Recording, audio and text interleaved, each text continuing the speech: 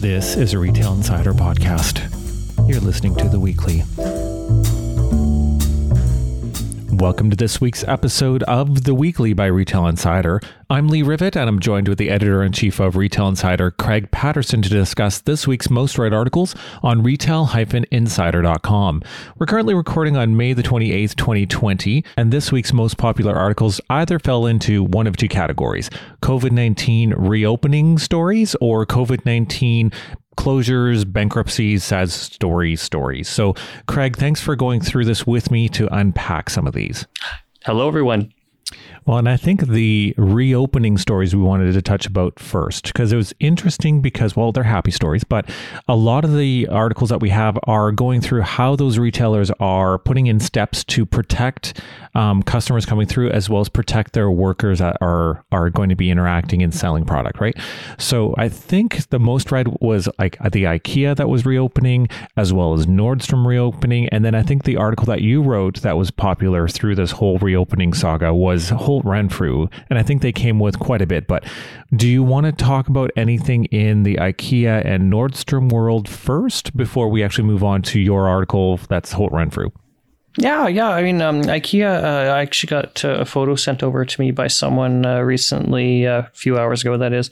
A big, long lineup to get into an IKEA store in Southern Ontario. People are clearly excited about furniture retail. Also, there were some HomeSense stores that had big, long lineups. Dustin sent us a photo of that earlier as well today, too. So we've seen those stores starting to reopen. So it seems like lineups are in vogue right now.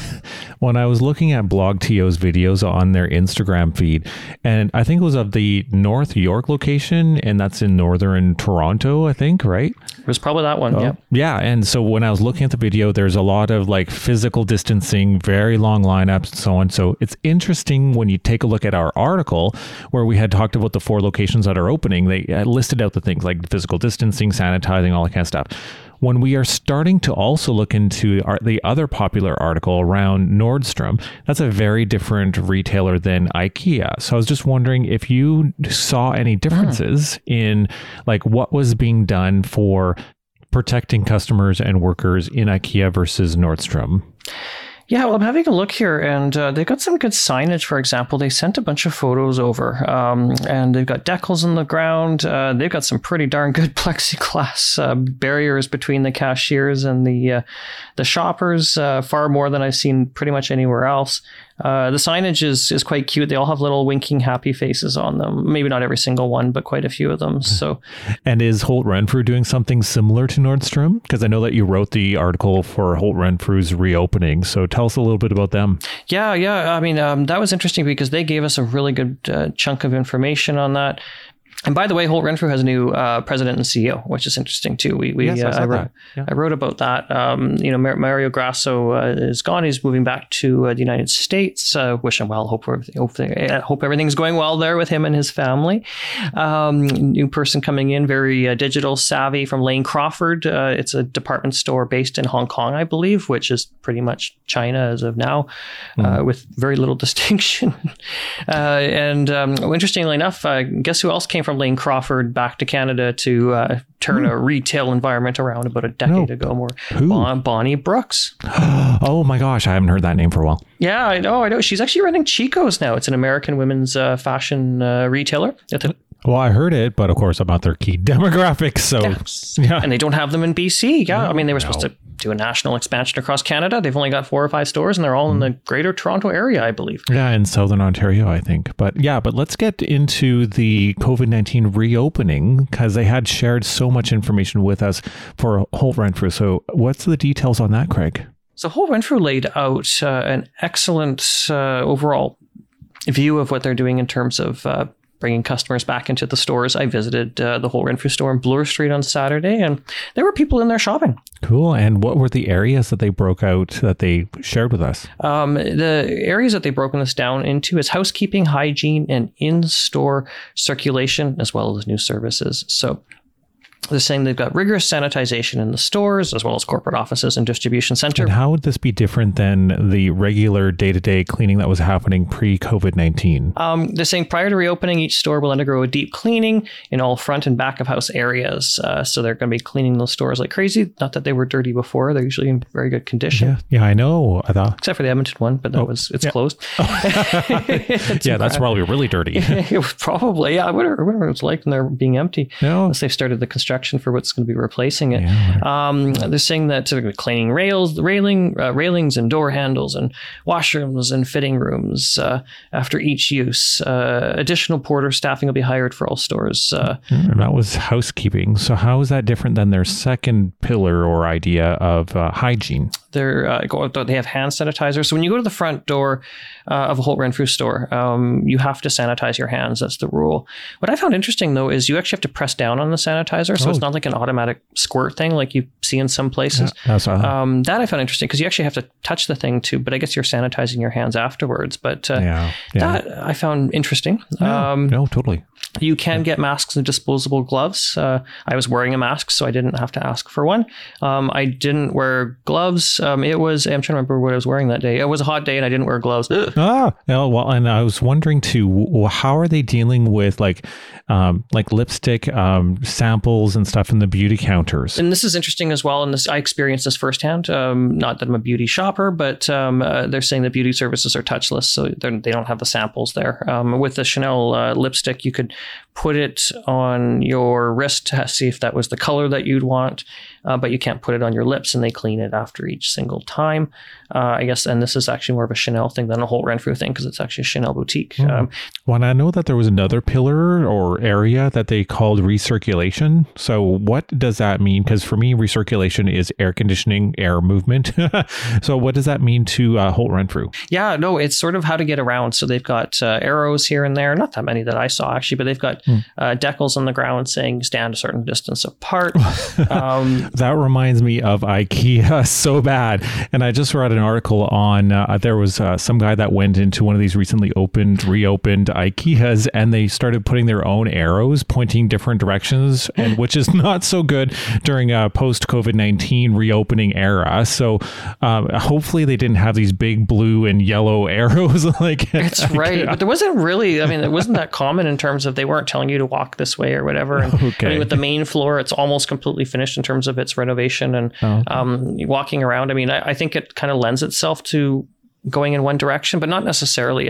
One could go one or the other. The store wasn't crowded enough that there were any real concerns, to be honest, getting too close to people, except the Dior boutique, interestingly enough, had a lineup to get in. So, And other than the physical distancing, was there any other areas that Holt Renfrew was implementing as well? Customer service options, they've still got curbside pickup at valet stations on Bloor Street. That's a bit challenging because I think the valet is over at the Manulife Center because they're still ripping the facade apart, and that should be done at some point. So they're coming somewhat close to finishing that. Well, and just to kind of wrap up this reopening section before we move on to the sad news closing stories, is this kind of generally what retailers are going to be doing going forward? Really what they're trying to do is create, safety protocols. They're trying to make the consumer feel comfortable. They don't want people catching COVID-19 in their stores, of course. So again, we're seeing this, retailers all over the place are doing this, big and small.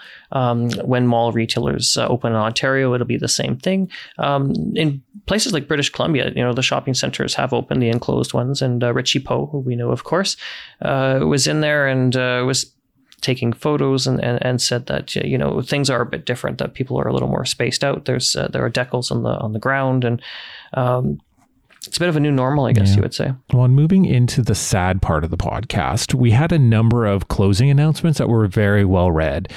This would be from retailers that were announcing permanent shuttering of locations to even going and obtaining bankruptcy protection and creditor protection. So right off the top, the most read was L Brands permanently shuttering 13 Victoria's Secret locations, which for me, we had a very popular article back in February where they already were closing things like Market Mall and Sherway Gardens and so on. down. So for me, looking at the private equity firm Sycamore Partners that was going to go through and buy them or acquire them, a 55% stake. And then now that COVID-19 hit and they pulled out, that just seems to have turned into quite the story. So tell us a bit about that, because it was very well read, Greg. That's right. Yeah. I mean, L Brands was trying to sell Victoria's Secret. I actually listened to an earnings call. I think it was about an hour long. And I was just trying to confirm the 13 locations that were going to be closing. So I wanted to hear it from the bigwigs. And I listened to that. It was actually quite educational. Funny enough, they didn't actually talk about that in the recording. It was elsewhere. But one of many things I think that's interesting is we were reporting earlier on this year, before all these stores started closing, that Victoria's Secret was actually already closing, announcing these 13 more locations are closing. The company has 38 stores in Canada. So in other words, about 35% of the fleet in Canada is to be closed permanently. Yeah. Well, the February article had 8 locations that were being closed, and now they're announcing 13. So are they just warming up, or is this like the final end of the road announcements of stores that are going to be closing? I don't know. I think there could be possibly more. I mean, I think this is sort of a phase 1 type of situation. It really depends what stores were making money. How are they going to go about closing these stores in terms of leases? I know that in the first round of closures before this all happened, some just kind of abandoned space type of thing, but I'm sure there was a story in behind it. So, and they also own Bath and Body Works, and they're only closing 1 store in Canada. So they're closing 51, I think, everywhere, and which probably would be the United States, and 1 here. So they're a neat store. I've actually got a hand sanitizer here on my desk from Bath and Body Works. It smells really nice. My sister gave it to me. Well, Dad, this is not a casualty of COVID-19, or at least it could be just exacerbated, but they started down this road of closing locations before COVID-19 happened. So it's almost like COVID-19, if you're going to be closing your doors anyhow for 2 months or more with COVID-19, then it's just convenient to just leave the doors closed and maybe you move product around to the other locations. So is this a similar story that's going to be playing out, do you think, for other retailers that like they were already closing and this is just the final nail? It depends. I mean, I'm not sure what the lease terms were and how they're doing this. Yeah, I mean, some of them may reopen temporarily so that they can clear some product out on sale, or they'll just ship it to other stores. So I'm actually not sure what they're planning on doing with that. But yeah, I mean, in some cases, some retailers just are not reopening, which is kind of unfortunate. Yeah. And red restaurants. Well, and when I take a look at the other really popular closing articles, Stokes, it was very well read. And I never heard of them being from Western Canada. So for me, I had to read through the article because I wanted to know what was so popular. So it's interesting because this has been around for quite some time. It looks like it's been a little bit more of a Canadian icon for like Eastern Canada, but it's done, like nail in the coffin for this retailer. Yeah, and they're closing, I think, 40 stores of 100 and something locations. I can't remember just 40. Okay. So yeah, so I thought they were just closing everything, but yeah, like it's a kitchen gadget store. Never really seen that before. So, and it's a shame. I mean, I've been to a few Stokes stores. I got my mom a garlic press there a while ago when I was in Edmonton. So, they're a neat store. They're kind of a gadget store. They've got things in there. They're about, they run 1,500 to 2,000 square feet. I think that's kind of how they are. So they're not like gigantic stores, but there's a lot of competition there in that space. I mean, people can order that stuff online. Yeah. They can go to IKEA and other retailers as well. So, it's a very competitive market, but from what I remember, Stokes, especially when they have a sale, you can get some really good stuff in there. So when I take a look at Western Canada, when I think of kitchen gadgets, I think of like Williams and Sonoma, which of course they didn't necessarily have great news in 2019 either, but also like Cookworks, Cook Culture is what is very popular here in Vancouver as well. And like I've taken classes from them as well. So and what the big one is here, at least in the Greater Toronto area, and I'm not sure if they're beyond, they probably are. It's called Kitchen Stuff Plus. It was founded in actually, I think it was founded just outside of Toronto, and it was I think it was like a farmer's market stall, and it turned into a retail chain, and there was a whole bunch of them, and you go in there and you get inexpensive kitchen related stuff and other categories too. So I've got one not too far from where I live, and pop in there the odd time if I need kitchen stuff. I think the last time I went in there though was before COVID-19. I'm assuming probably the store is opened again. I just haven't walked buy there. Yeah. And I think our second last popular article that we wanted to talk about is to do with Reopenings filing for and obtaining bankruptcy protection. So I know about this. It's a big Canadian icon retailer, but for myself, like I was unaware that RW & Co is part of that umbrella. Same thing with Pennington's and Additionelle and stuff. We've had articles about them over the years. But yeah, so like for myself, I take a look at like Victoria's Secret, and they're like downsizing, right sizing, and there's a whole bunch of stuff going on there. Like, is this the same kind of story that's going on for Reopenings as well? I hope. I mean, the difference again is the filing, but Reopenings just want to come back, I think, leaner and a bit smaller. I hopefully that they're able to make it in that respect. Right. Not all retailers will survive a bankruptcy filing, right? I think it would be very sad. I think that Reopenings is 94 years old, I believe, if I've got my numbers right. And again, I mean, one of the biggest expenses retailers will have, in some cases, the biggest expense is the rent on the space. So we're seeing all kinds of stores close. Same thing when we reported on Bentley Leathers. They reduced their store count by almost 90.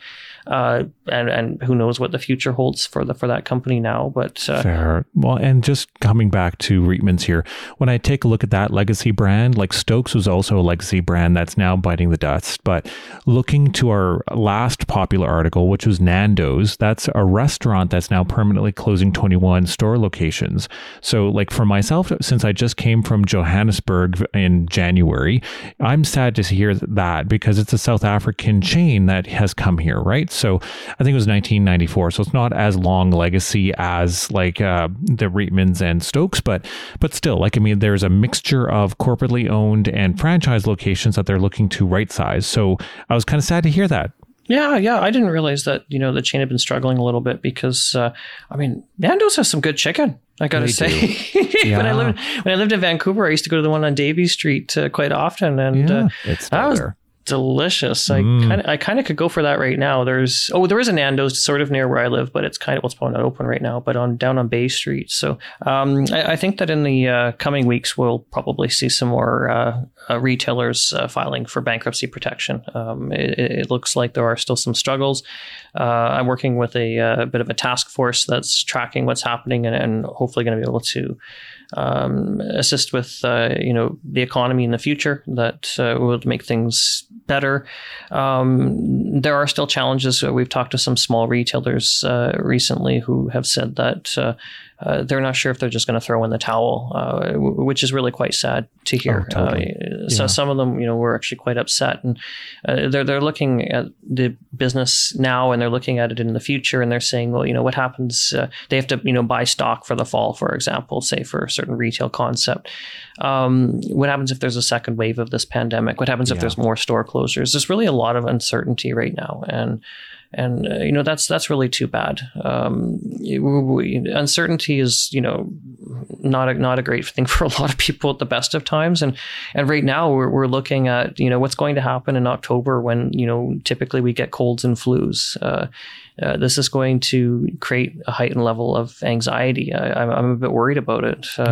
And I think that is a very real thing. And unfortunately, I think that's a wrap, Craig. So thanks for going through the popular content for the last week. And I just wanted to remind everyone that we do have an email newsletter that you can subscribe to that goes out every morning.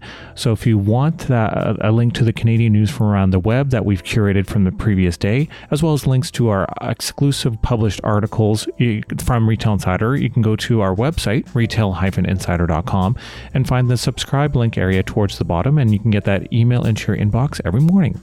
So thank you for listening to this podcast. Please do subscribe to be notified when new episodes are published. And also, if you think that this episode was pretty good, if you could give us a review, that would be very much appreciated at your favorite podcast provider. So thanks again, everyone, and we will talk to you next week. Yes, thank you so much, everyone.